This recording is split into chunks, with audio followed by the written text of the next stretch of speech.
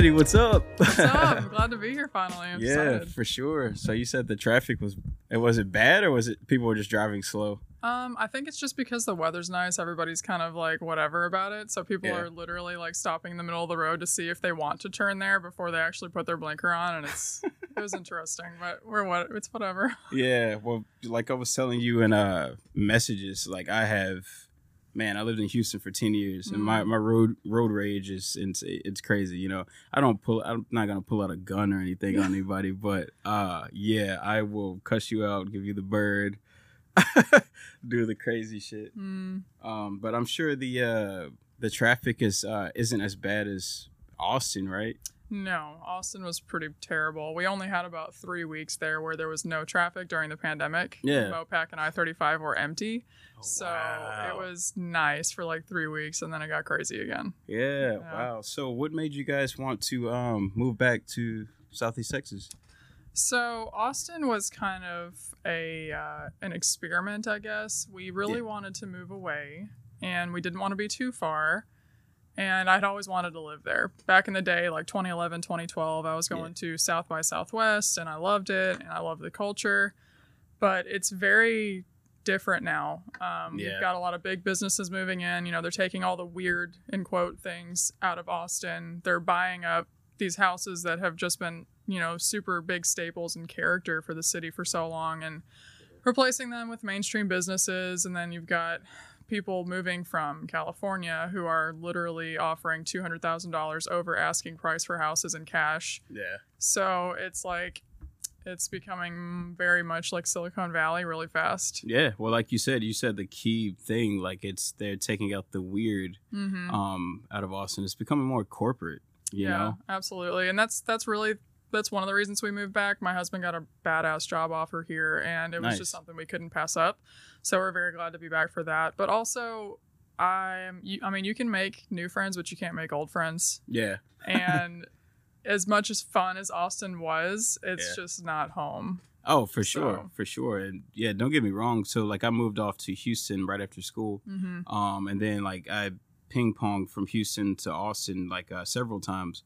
But yeah, I'm back here now because I miss home. You know, you could travel anywhere in the world. You know, it's never like home. Like you come back and just get that warmth, and you know, it feels good. And the people here, you know, you can't find people like this anywhere else. And the willingness to help you, and just knowing where your resources are. I mean, we were in Austin for 2 years, and we've done more in the last month than we did the entire 2 years of living there. So yeah, but also, you know, you had the pandemic making us very isolated as well. So that mixed into it didn't help. Yeah, it was super tough. Your husband was telling me that in our episode, you know, that everything was just like super. It was hectic and just super complicated and, you know, crazy. I can't imagine Austin. I was down here for the pandemic. It was okay, but Houston or Austin, a bigger city, I'm sure it was a lot more complicated. Yeah, especially when you live in a purple state and you're 20 minutes from the capital. Yeah. I mean, we got caught in a Black Lives Matter protest on I-35, which I support the movement, but it was terrifying. Yeah. You know, and then you constantly have the homeless issue going on, and you know, the camping in the city, and the crime rates are going up. It's just, you live there either because you really like stress. Yeah. You just love it. Or you're wealthy as fuck and it doesn't matter. Those are the two reasons. That's so true. You know, it sucks though, because, you know, I've always thought of Austin as just like a place to get away. People that are like me, like sort of an outcast, or like you know what I'm saying? You just get away and enjoy yourself. But like now, like that isn't there anymore, you know? Yeah, it was really ironic. That escape. Exactly. Yeah, it was ironic because when I moved there, I really was going because I wanted to go somewhere I didn't have to try to fit in. Right. But while I was there, I felt like I was just trying to fit in the whole time, because you have these hippies, in quote, that are, you know, trust fund kids, and they wear crappy clothes, but you know, when I say crappy, you know what I mean? Like, just hand-me-downs and stuff, and they don't look well kept, but at the same time, they're very judgmental. For sure. You know, and it's just a very strange experience. Yeah, it's super tough. Super, super tough. So, and that, the episode I listened to, I didn't know you were from Chicago originally. I thought you were from Southeast Texas. Yep. Chi-town, stay down. Yeah. So you grew up there, and So I moved to Texas when I was almost 8 years old. I Okay. lived there for, like, the first little portion of my life. That's where my parents met. That's where I got my first experiences, living on the streets and dealing with drugs and everything else. And Yeah. then we came to Texas, and it just followed us here. Oh yeah. I mean, I wasn't doing it, obviously. I was a little kid, but everybody around me was, because the 80s were apparently a really rough time for people. So, Yeah. So what made your parents want to come to Texas? well, I should clarify. They did not move together. My parents split up when I was 2 because my father was doing heroin and my mother was a call girl. Mm. I've never actually said that out loud. I hope she doesn't listen to this. But she basically got engaged to a guy in the Chinese mafia. And for a while, we lived the high life. We lived on Michigan Avenue, which in Chicago is very wealthy, very wealthy people. I had everything I wanted. I was an only child at the time, very spoiled. And then it was just a lot of chaos. There was a lot of drug use in the family. Yeah. I was constantly bouncing around. And then she just decided that she wanted to take us out of the city. And I think she was running from things as well.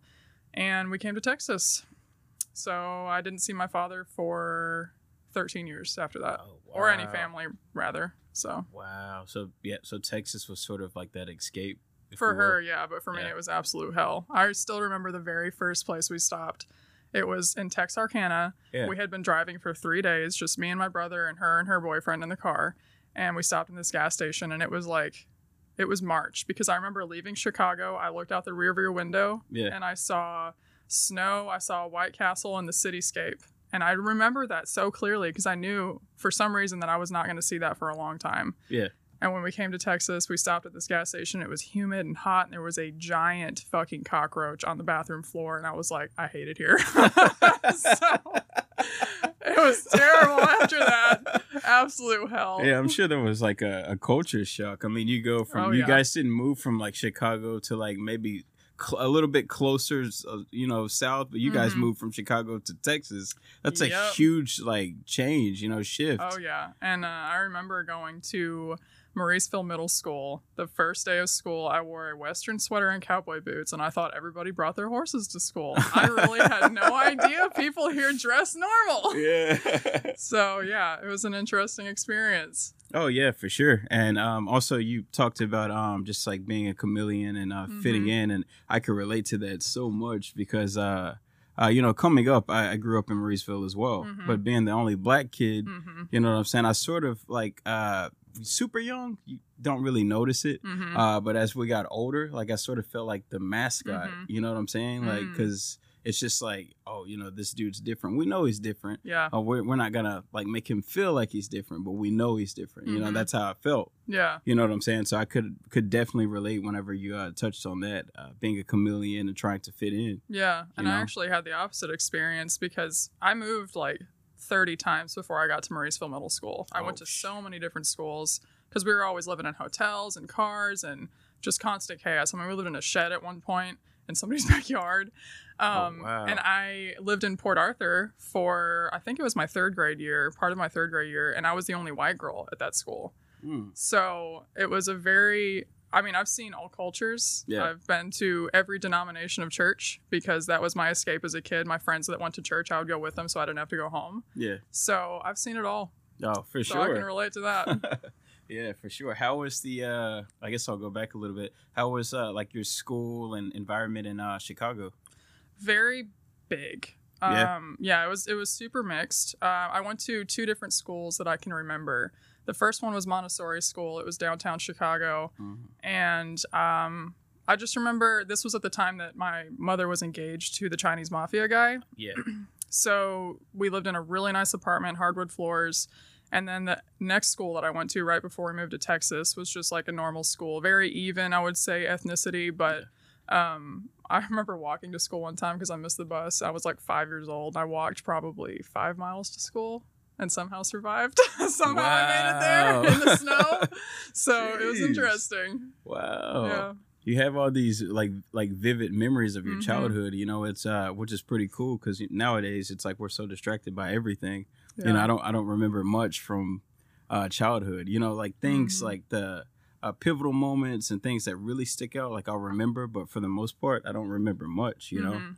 But I guess that's where like trauma and stuff like that ties in place. Yeah. Yeah. Yeah, I think it can go both ways. You either can block it out, or you can stick to it because it's like a PTSD. But I've noticed, like, the further along I get on my healing journey, I remember things very vividly. Like, I remember the other day I had this flashback when I was like 12 years old. I remember exactly where I was. I remember what the floor looked like. I remember who was around me. It's just like these things are coming back. Like, the more I clear out the bullshit, it's really interesting. Yeah, for sure. So before like life coaching, mental health and all that stuff, like what were you like doing for a career? I was a speech pathologist. I got my master's in 2015, and college was kind of my survival mechanism when I was in my early 20s because I didn't have family, and it's really fucking expensive to go to college and live. So I worked multiple jobs and I lived on student loans, and I just had to choose a career. So I chose that because it makes good money, but I absolutely hated it. Really? Yeah, it was not for me. And how long did you do that? About 5 years. Oh, yeah? Yeah, I worked in every setting: home health, nursing homes, hospitals, schools, you name it. And it was so monotonous. It was just not creative enough for me. Got you. So was it like in Austin, or whenever you came back here, you decided, you know what, fuck that, I want to try something new? So I actually started the life coaching before we even knew we were moving back. Ah, okay. Yeah, like it was, I started developing my program 2 years ago because I was being very vocal about my healing journey on social media. Yeah. And more people were reaching out to me and being like, thank you for sharing this. I relate to that. For sure. You know, and I was having a lot of really in-depth conversations with people. And I just realized that, wow, maybe I could actually do this for like a career, because they say if you do what you love, you never work a day in your life. Exactly, for sure. Yeah. For sure. And so I started developing this program, and then during the pandemic, it was just kind of a perfect scenario. We were isolated in Austin. I didn't have distractions, like social lives or anything keeping me from focusing. Yeah. And I did a lot of inner work when it came to my relationship with money and what my possibilities were, and, my social conditioning with what I thought I had to do. And I just decided to fucking go for it. Yeah, for sure. And that's the thing. I just had this convo with one of my really good friends. He does music, and I feel like with the pandemic in 2020, like it sort of taught me, like, if there's something you really enjoy and you love, go for it. You know what I'm saying? Like, make that your job. Exactly. You know what I'm saying? Because like no one should be miserable working a 9 to 5. Yeah. You know what I'm saying? Getting up, dreading everything. You're resenting your significant other. Yep. You know what I'm saying? You're turning to whatever it is. I absolutely hated my job before this, so I'm very glad to be here. Yeah, for sure. So do you feel like it's like maybe it's the job, like the reason people turn to certain things or cheat on their significant other or do all these crazy things, you know what I'm saying, in their lives?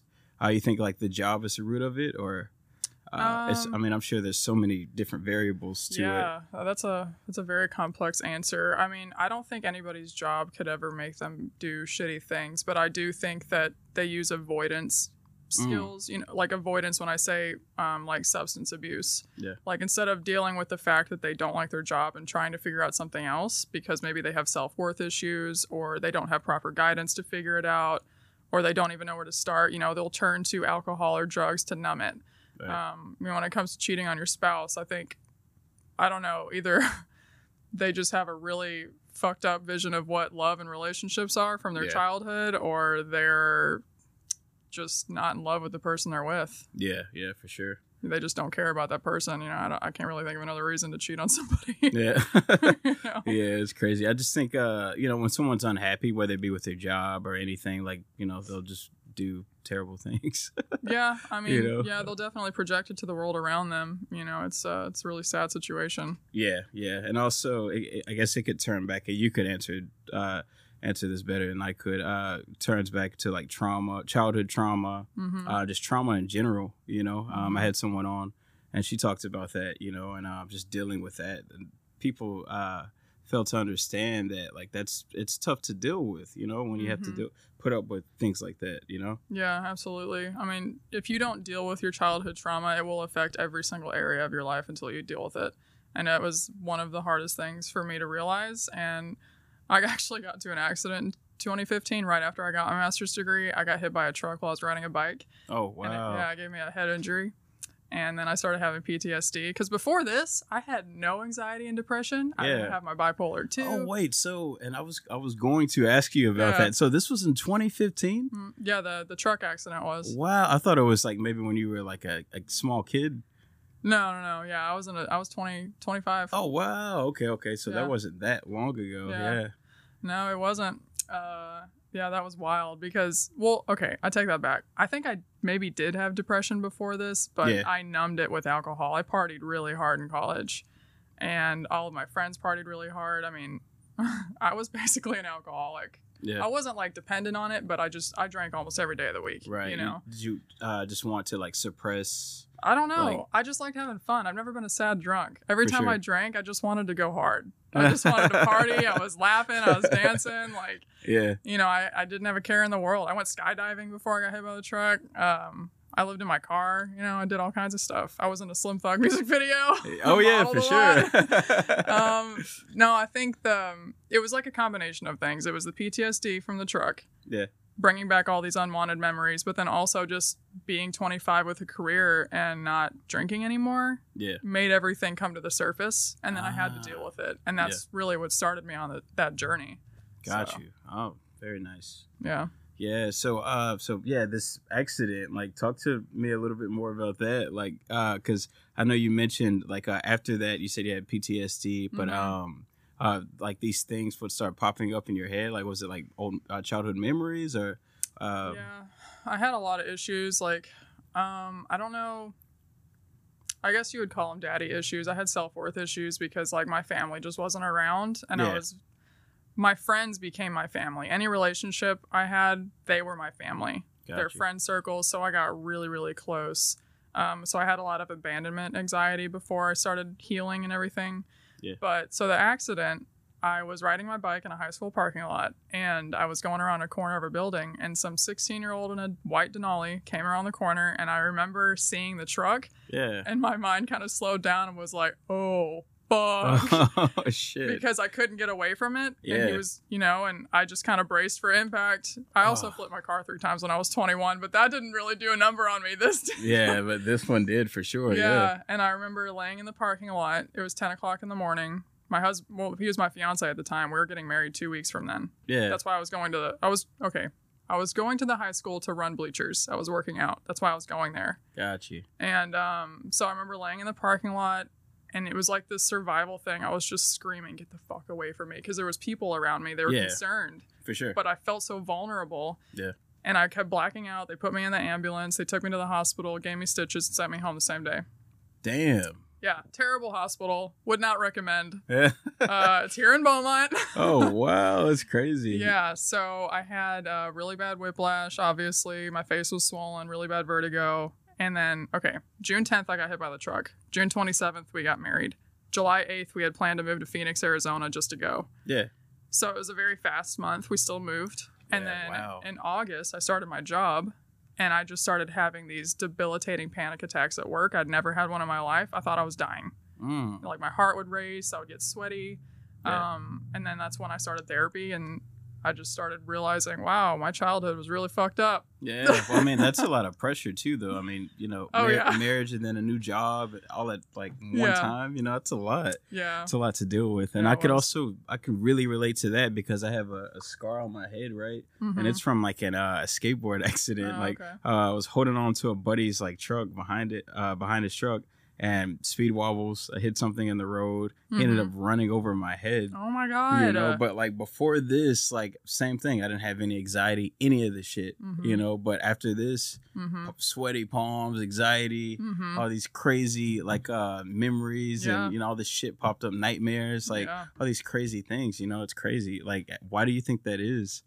Like, with something such as that. I mean, I guess with a head injury, like things can happen, you know, pop up. Yeah, for sure. Definitely happen. Yeah, I think that can impact it. But I just think that it's like, if you had a chaotic childhood and then you just kind of like went through it and it was like whatever, and then you have a near-death experience as an adult. Yeah.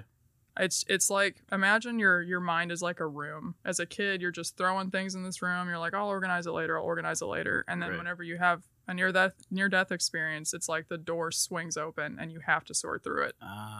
because if you That's a good way don't, to look at it. yeah, I mean, it's gonna destroy you from the inside out. Yeah, holy shit. Yeah, it's a really good way to look at it. I was listening to it was a podcast with Will Smith, and he was saying think of like trauma and just shitty situations or experiences rather as like a broken calculator.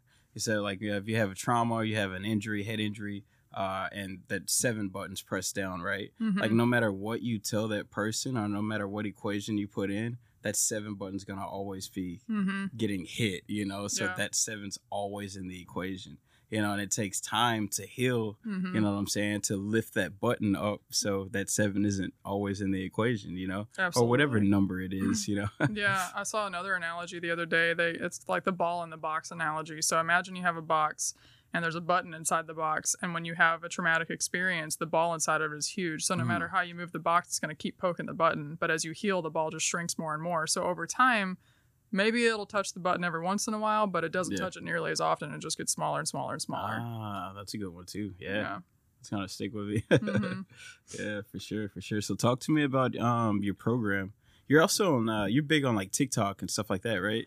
I wish. I'm trying to go viral just because it'll like give me more exposure. And honestly, that was one of my shame things that I had to let go of. I always wanted to be an influencer. Yeah. Not because I like the vain aspect of it. It's really, I just like entertaining people. Yeah. I like having a community. Maybe it's because I grew up so isolated and just, so kept away from everything. I don't know.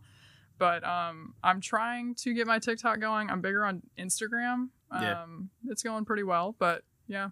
Yeah, I tell you what, I reposted that clip you made like of the show, and people were super excited and ready to. Oh, cool. Yeah, to hear you on the show. Yeah, Nice. lots of people like replied and. Really? Yeah. Oh, that makes me feel good. Cool. Yeah. A lot of people liked it and replied, and Awesome. they're ready to hear the episode. So that's exciting. Yeah, for sure. So, talk to me about your program.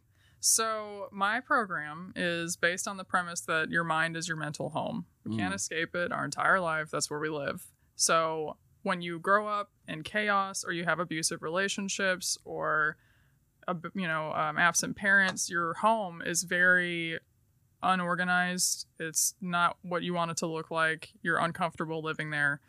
So I call it the blueprint method. Right. Because each week of the blueprint method, it's 9 weeks long. And each week goes, with the letter of whatever the name is. It's a non-negotiable aspect of mental health. So you go through a very intense emotional healing and growth experience with my support. Yeah. And the transformations that I've already seen in people just absolutely takes my breath away. I'm just so grateful to be in this space and to see them, but also kind of like in disbelief that I've been able to come up with this, but also I do believe it because like I have to own it. I've been through a fucking lot, and I'm I know what I'm talking about. So it's for sure, you definitely know what you're talking about. It's an interesting aspect though with a new business owner, because you're gonna doubt yourself. Oh, for sure, and it's so scary. Yeah, Oh yeah, like putting it out there, especially when it's like you're a complete brainchild, but it's going well. So I'm very thankful for that. Yeah, that's pretty awesome. It's badass, but like you you said, you've been through a lot, so. And there's a lot of us, me included, like we need someone like you know what I'm saying, just to like sort of show us how to organize, like you said, organize your home, you know, your brain, totally. Put these things on shelves, up here. Yes, it's a way to organize chaos, if that would even be possible, and it's not something that's like, oh, I'm going to do the program and be healed forever. Like I view life as like a mountain with no peak. Yeah. The program just gives you all of these amazing tools, that I learned through 7 years of therapy and through my own discoveries and through the countless, I probably read 40 self-help books. And then I also got my life coach certification. So all of that mixed together, I organize it in a way that it would just be very encompassing. Yeah, for sure. So, like, who do you read? Like, who are you into as far as like self-help books and authors? So right now I'm really into creating your reality. So what I mean by that is like, I think some people get caught up in this idea that they have to have a purpose in life. But what if your purpose is to create your purpose and to become so aware of the power that you have? And what I mean by that is quantum physics stuff. Right now I'm reading a book called Breaking the Habit of Being Yourself by Dr. Joe Dispenza. And that book is absolutely incredible. The information and the science in this book will blow your mind. Like, there's theories about atoms, right? Like the things that make up everything that exists. Right. The old Newtonian model showed like a very solid little atom with very specific electrons in certain places. But the new quantum physics model, and it's been proven, is that the electrons appear when you look for them. It's called the observer effect. Got you. So even if we've been growing up in chaos and have had abusive relationships, and we might live with this notion like, well, everything happens for a reason, so that makes it okay. Yeah. I understand that, and I think that's one level to the healing process. But then what if you can actually direct those electrons and draw them into your life? Yeah, for sure. So that's really what I'm into right now, and I love that book. Oh yeah, just quantum physics. I'm still like learning about that stuff, but and it's fascinating, you know what I'm saying? Like you said, like... Yeah, it's very mind-blowing. And I think I attribute that to my survival as a kid, because I just always had it in my head that I will have what I want. I will have peace. I will be in a good place, and like I would just... Even when I was like living in this little house or little shed that like there's rain all over the floor and I'm being sexually abused and... Yeah. Like I'm the weird kid because I'm tall and my voice is deep and whatever. I just always knew that I was going to get there. Yeah, for sure. Do you believe in like the law of attraction? Well, that's basically what it is, but the law of attraction is kind of outdated. The quantum physics theory is more of a like modern scientific way of explaining it. Got you. Yeah. Okay, for sure. Yeah, I think with focus, like we can do anything. You know what I'm saying? Absolutely. Like, just have to be able to focus, and like you said, just be aware. Yeah, and being very conscious of your decisions too, because we get distracted by daily life and social media and whatever everybody else is doing. But if you make sure that every single decision you make aligns with the person you want to be, it's inevitable. Yeah, for sure. How do you feel about social media? Like, it and just like mental, I guess like, when you put a phone in someone's hand, it could literally like destroy their mind, but it also just depends on, I guess it's subjective. It sort of depends on, like, who's holding that phone. You know what I'm saying? Well, it all depends on your relationship with it because it's a tool. Right. And my relationship with it has changed very much since I started my business. I used to look at it as like it was an avoidance mechanism. I would look at it whenever something was hard or I just wanted to take my mind off of reality. Right. But now I only look at it if I know I'm going to make someone else's life better by sharing information or making money. Those are the only two reasons I use it. For sure. But I think it's a tool for sure. Exactly. But I think if you have a bad self-relationship with your image and you're constantly comparing yourself to others and you're worried about their judgment because maybe you have weak self-confidence, then it could be really bad. Absolutely. So. Yeah. And it's like people need to understand that like Instagram, that's like the number one app, we all use it. We love it. But those photos and everything are like highlights of someone's life. Absolutely. That's not their everyday life. Yeah. You know what I'm saying? It's the same with, like YouTube. I love YouTube. It's my TV nowadays, like the vlogs and everything. But that's not their everyday life. Like they can edit these things out, all the bad things, the ugly stuff we don't see. You can edit that out of a YouTube video. Yep. You know what I'm saying? So, no, I definitely agree. Like social media, it's great for like marketing and getting yourself out there, but use it as a tool. Yeah, and I mean, even if your tool right now is just to motivate yourself, for sure, only follow motivational pages. If anybody makes you feel like shit because whatever they post is triggering something in you, you can either approach that with, okay, maybe I need to work on what this trigger is. Why is this making me feel a certain way? That could be something you need to heal. Yeah. Or maybe they're just a very displeasing person and they're just not supposed to be in your energetic space. Yeah, for sure, because they can bring you down, like you said. You know? Talk to me about like process triggers, PTSD, things like that. I know we sort of touched on it already, but I just want my listeners to sort of like understand it a little bit better. So what do you mean by like that? How do you process triggers? Or okay, so I think if your triggers are really intense, you should do it with someone who is experienced in that, like a life coach like myself, or with a therapist, or depending on the severity of your trigger, maybe EMDR could help you. It's eye movement desensitization reprocessing, I believe. I did that for a couple years, and it was actually first developed for police in the line of duty. So if they were shot, or maybe if you saw a death or something like that, something really intense. Yeah. Because your brain can't compute the intensity of that moment, so it'll store it. And Right. that's what comes flooding back when you have, Oh, you know, okay. some like near-death experience. I got you. So the EMDR, you process that with a certified therapist in a safe space, and it's extremely effective. But processing triggers, I think the first step to that is being aware of them Okay. and separating the present moment from the past. Got you. You know, it just depends on what your trigger is. Like I had, during my PTSD journey, one of mine was peanut butter. And the reason for this, Peanut butter. it's a weird story. Yeah. I actually got tested for this allergy because I thought I had it, but I don't. And Yeah. I was still terrified of it. My brain was convinced that it was going to kill me. And I figured it out through therapy that when I was 12, my mother had an allergic reaction to grapes. Mm. And at the time, we were living in the middle of nowhere, and my stepfather was very abusive. So my mind was terrified that she was going to die because the ambulance kept driving past our house on the highway, couldn't find it because we didn't have lights. Yeah. So after that, I was just scared of being allergic to something, and peanuts are a very common allergy. Right. So that just manifested into a trigger for me. Wow. Yeah. So, but through therapy and also exposure, little Yeah. things like first I would smell the peanut butter and then I would taste it and then I would eat it. And eventually I just forced myself and I retrained my brain to know it was safe. Yeah, for sure. So how could someone, like in your opinion, how could someone like overcome like an obstacle or like a fear, if you will, you know what I'm saying? I think one really helpful thing, and this is a tool I actually use with my clients. It's basically you have to lawyer up. Okay. You have to write down your fear. Like, say your fear is going to the dentist.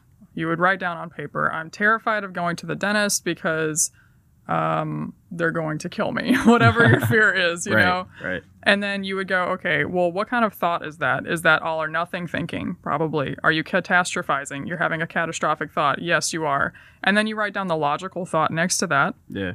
And you go, I'm going to go to the dentist and be okay because everybody goes to the dentist and it's fine. And then you would rate how much you believe that on a scale of 1 to 10, and it's probably going to be high because it's the truth. Right. And then you just do that over and over, and you constantly remind yourself, and eventually it gets better. Okay. So just like repetition. Repetition and logical thought. Got you. Yeah. Oh, that's awesome. That's something I need to do for a few things as well. So, yeah. Time, like in managing time. I think one of the biggest problems I have is like I'll have like a great amount of time to do something, right? But I procrastinate it so much because I'm thinking about the end result. So the whole time, like I'm procrastinating, and then I run out of time to do whatever the hell I needed to do. You know, how could someone like manage their? I mean, I guess it's different for a lot of people, but how do you feel that someone can manage their time better, like in a normal day? Well, I think a lot of people get caught up in the end goal and they're overwhelmed by that because you're not going to be the person you need to be for the end goal until you go through all the steps to get there. Right. So you can feel really overwhelmed because you're like, well, I'm not prepared for that. Well, of course you're not. You haven't gone through the steps to get there. Yeah. So what you do is you break it down into even smaller steps and you prioritize those things and you block out your time. Obviously, you have to mix it in with life and taking care of your kids and your job and whatever. Yeah. But really blocking out that time. And then one thing I really rely on is the 5-second rule. There's proof that our brains as children did not hesitate. I can't remember what it is, but there's a TED Talk and it's called the 5-second rule. I really recommend it.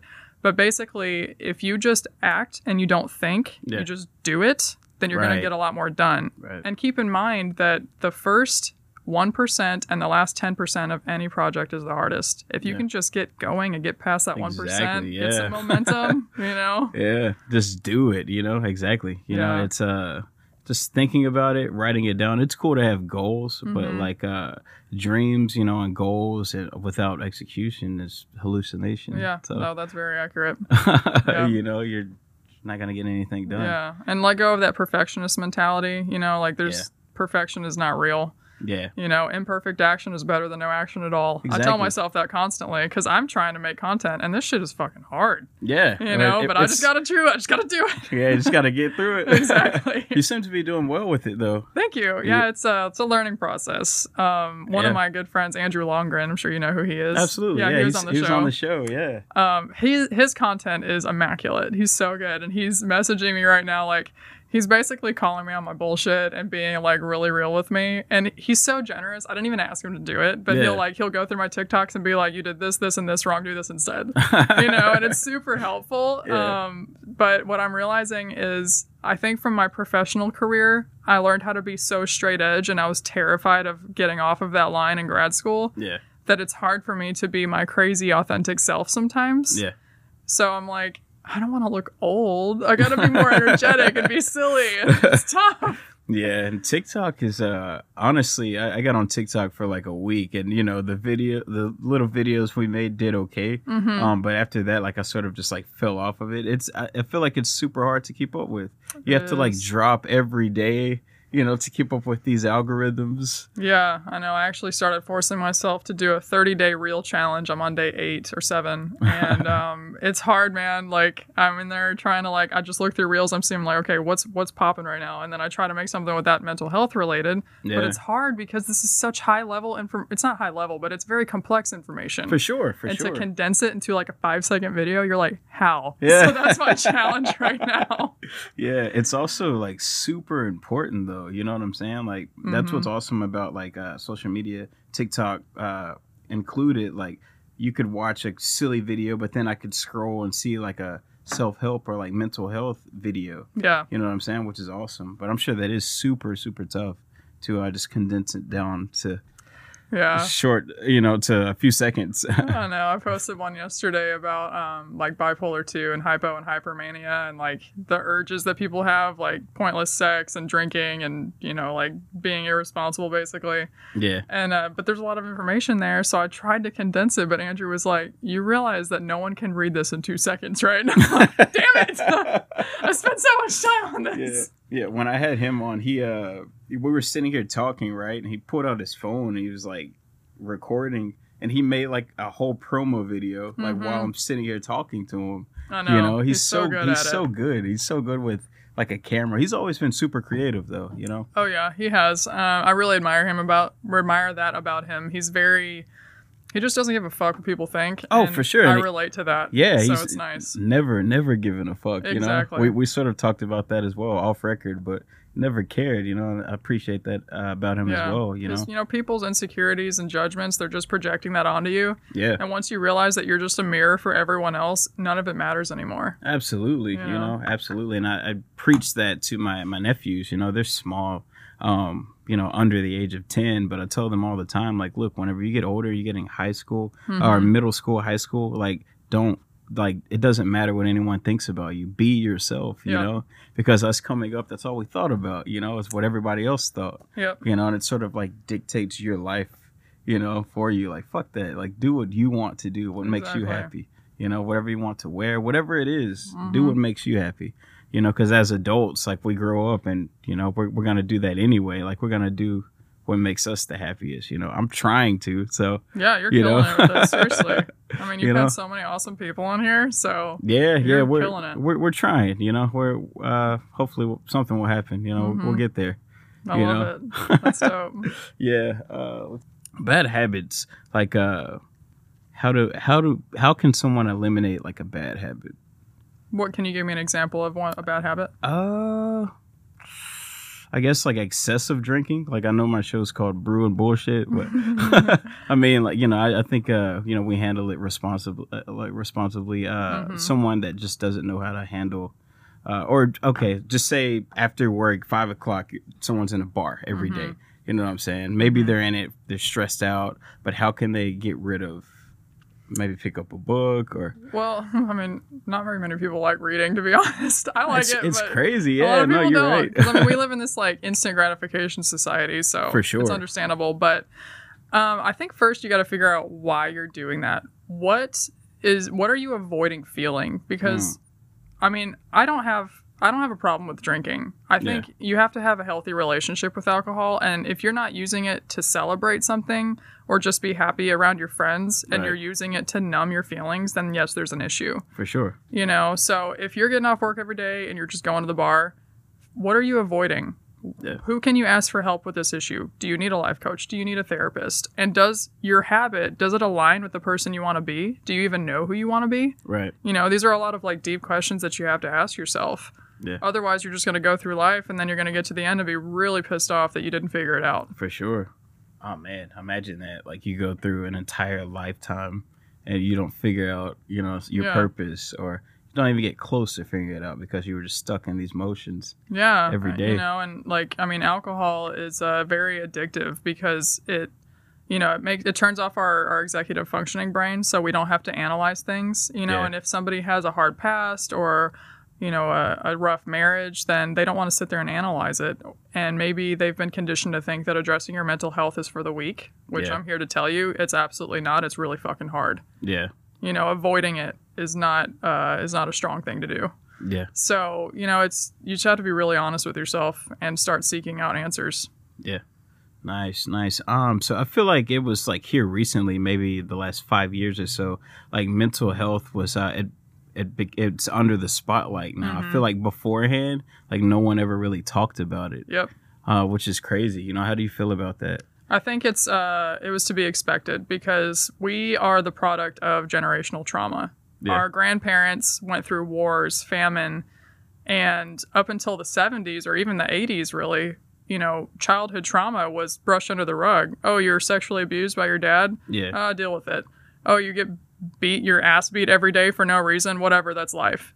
But then we're realizing that, like, no, it's not life. You don't have to live like that. That's not okay. Right. And so now we're in this space, you know, people, our generation, 25, 30 years old, 40 years old, and everybody's realizing, like, oh, I don't have to feel like shit all the time. Yeah. There's actually better things to look forward to. And that's honestly my whole mission, is to show people that. Yeah. That, like, no matter what you've been through, you can create your reality. For sure. You know? Yeah. Hell yeah. Yeah, that's a good point, you know, because no one should just, like, go through their day, like, feeling bad, you know? But the thing is I feel like before, you know, it became, like, before we became super aware of everything, people were just, like, so narcissistic. Like, no one it's like, figure it out, you know what I'm saying? Like, I don't give a shit about your problems. I have my own problems. Yeah. But it's like people are opening up their arms, like, you know, you're helping people out, which is great, you know? Yeah, I think mine stemmed from the lowest of my lows. I mean, I remember being like 26 years old and I was just sobbing and I was suicidal. And it wasn't because I really wanted to die. I just wanted the fucking pain to stop. Yeah. It makes me cry just thinking about it because I'm like, what if I would have killed myself? Yeah. You know, and like I know people that have. Yeah. And it's just so fucked up. And like, I don't want anybody to ever feel like that. Yeah. Yeah, for sure. For sure. No, it's a beautiful thing that you have, like, this, you know, this business, if you will, where you can help people. And how many clients do you have right now, if you don't mind me asking? Oh, yeah, it's actually going really well. Yeah. I launched March 15th, and I've already got 18 people on. Jeez, okay. Yeah. That's awesome. Yeah, it's been really cool. I mean, I've got people all over the world. I have people in Europe and in New York and Seattle. I mean, it's like social media, if you use it the right way, it can be a really beautiful thing. Absolutely. Yeah. So do you guys just jump on, like, Zoom calls, stuff like that? For the most part, yeah. So when somebody signs up for my program, and I also do individual life coaching because sometimes you just have to meet people where they are. For sure. You know, you have people that they've gone to therapy and they're just desperate for answers. And I have quite a few people like that in my program who are like, you're giving me all the answers I ever wanted and never got from therapy. So that makes me feel fucking great. Yeah. You know, but then I have people who are like, this is their first time reaching out. It took a lot of strength for them to do it, and they need me to walk them through it, and that's fine. But either way, you have weekly calls with me. I keep you accountable. I have little incentives when you're in the group on Facebook. I do little drawings on Sundays just because it's fun, you know? For sure. So, yeah, there's a lot that goes into it. I'm very consumed, but it's fun. Oh, yeah. That's awesome. You know, you're doing something you enjoy doing, you know, and you're also... you're helping people. I feel like our purpose on this planet is to help people, you know, but you have to figure out, I also feel like you have to figure out your craft and how you could use that to help people. Absolutely. You know, which is great. So, and I mean, if it gives meaning to your pain, that's fine. But if you don't use your pain for anything and it's literally just like, no, I just want to heal just so I can enjoy my damn life, that is perfectly valid. Right. You know, like, don't feel like you have to go through and help people, but you can still be a good example of it. Yeah. You know? For sure. Even thinking about back in whether it be elementary, just school in general, right? I commend, like, those counselors. You know what I'm saying? Like, all those people. Some of them, you know, you could tell they didn't give a shit, but a lot of them, you know, they were there for for us. Yeah, I remember some of them very vividly. I mean, I got pulled out of class multiple times because CPS would be called, or you know, like the cops would come, and then you know there was like a huge domestic violence thing at my house, and then the next day I'd get pulled out of class, be like, "Can you look at these ink blot pictures and tell us what you think?" You know, like I remember doing that multiple times. Wow, yeah. But honestly, the person that helped me the most was my band director. Really? He was very much a father figure to me. Yeah. He knew everything, you know, because I would get off the bus in the morning and just go in the band hall bathroom and cry because I fucking hated my life. Yeah. And high school sucked for me up until my senior year. Yeah. I got single, I moved out, and I had a blast after that. But high school sucked, and he bought me tires. He made sure that I had money if I needed it. Yeah. You know, and he's got 180 kids to take care of, but he was still there for me. So yeah, I commend like any teacher that like gave us that extra attention. You know, they didn't have to; they have their own lives. Absolutely. You know, but there's also people on this earth that are like God sent. You know what I'm saying? And they're willing to help and go that extra mile. Yeah, Mr. Stone, I'll never forget him. But well, look now. I mean, you're helping people. You know what I'm saying? Like it sort of rubbed off on you. Oh yeah. And you know, I actually started college as a music major because of him. But I don't know. Something in me told me it wasn't the right path. Oh yeah, I hear you. So are you into like any meditation or anything like that? Oh yeah, I meditate every single day, sometimes twice a day. Yeah. Yeah, it's just it's a really good practice to be aware of your thoughts and realize how powerless they are, because a thought's just a thought, and if you can label it and separate yourself from it and just view it as like something your emotions are trying to tell you, you know, you can have a lot more power over what your daily life is like. Got you.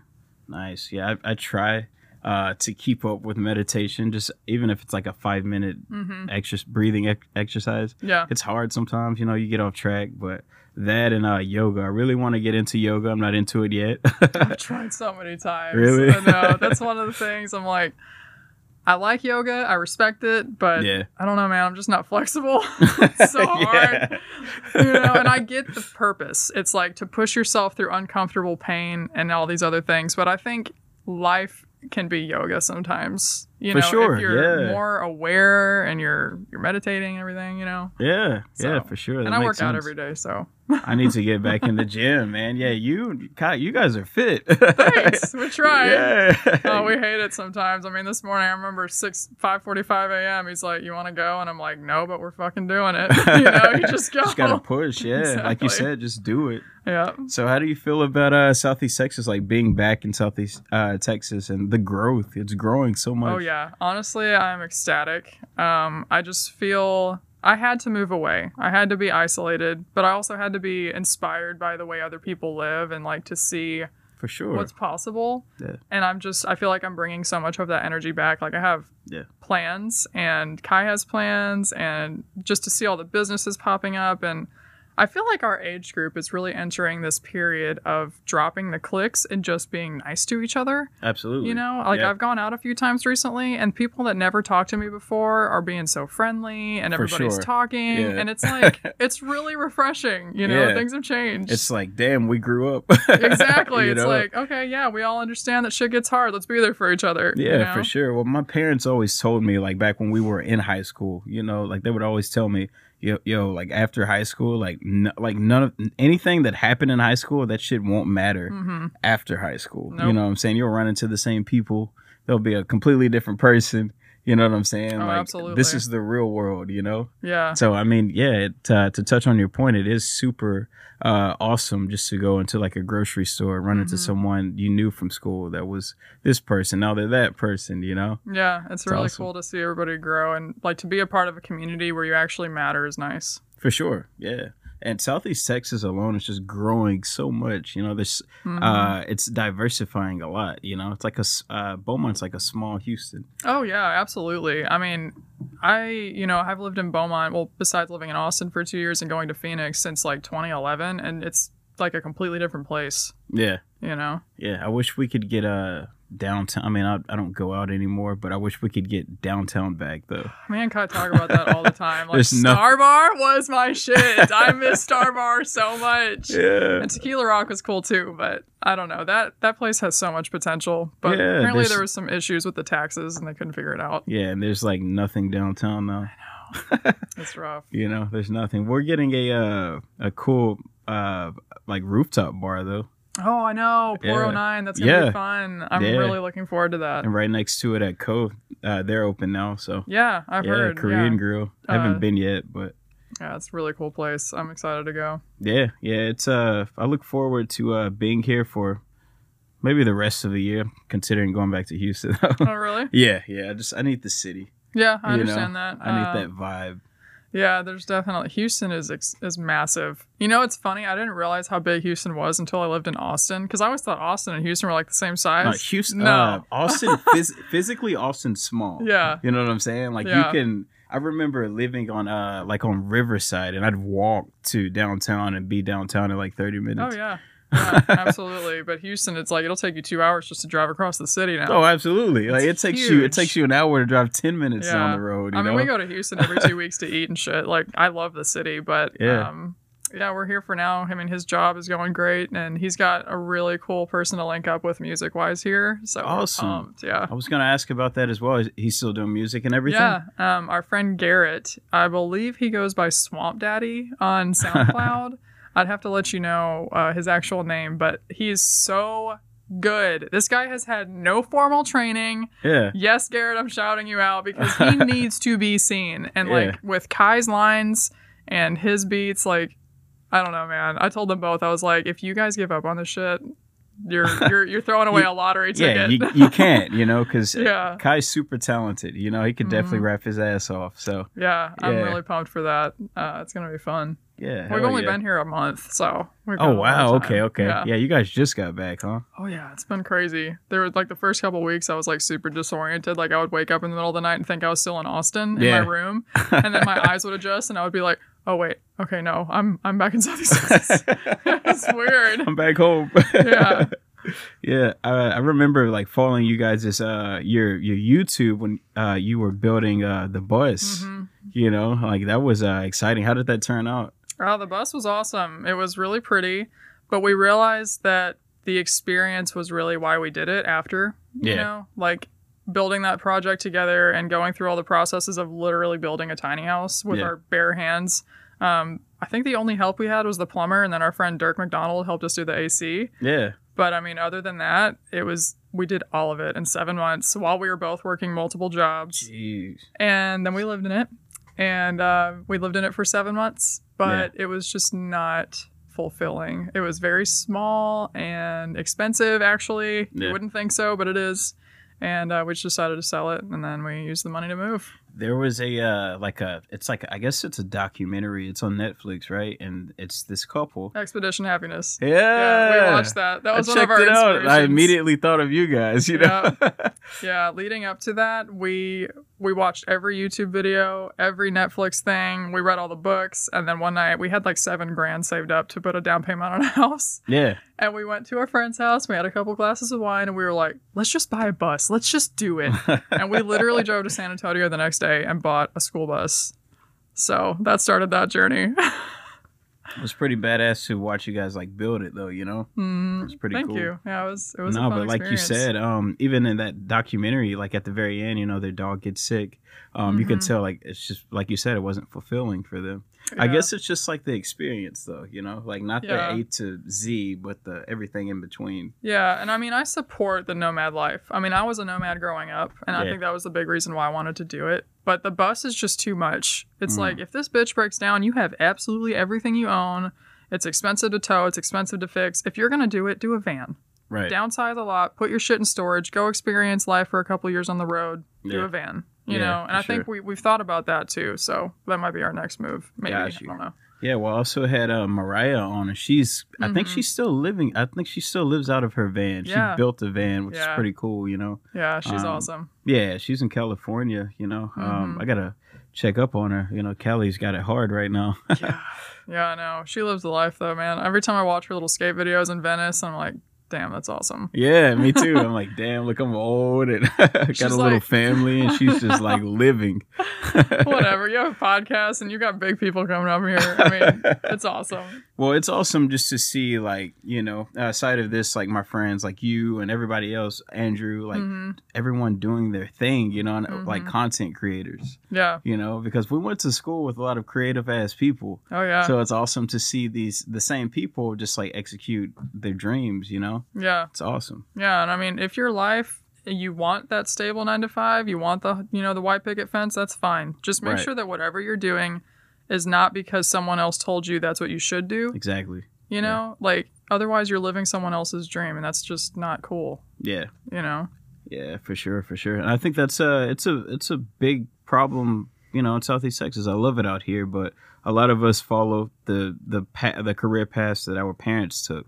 You know what I'm saying? Or grandparents or uncles or whoever it is, you know? But there's like some of us, you know, outcasts that like sort of follow our own path. Yeah. You Well, know? I mean, it's really a evolutionary thing. Yeah. Because our brains tell us if you stray from the tribe, you're going to go get killed by a tiger or starve to death. Yeah. So we end up doing what everybody else should do, even in modern day. But if you can recognize that's just an evolutionary thing, and even if you go do what you want to do, people are still going to accept you, then you're free. Ah, You nice. know? Very nice. Yeah. Hell yeah.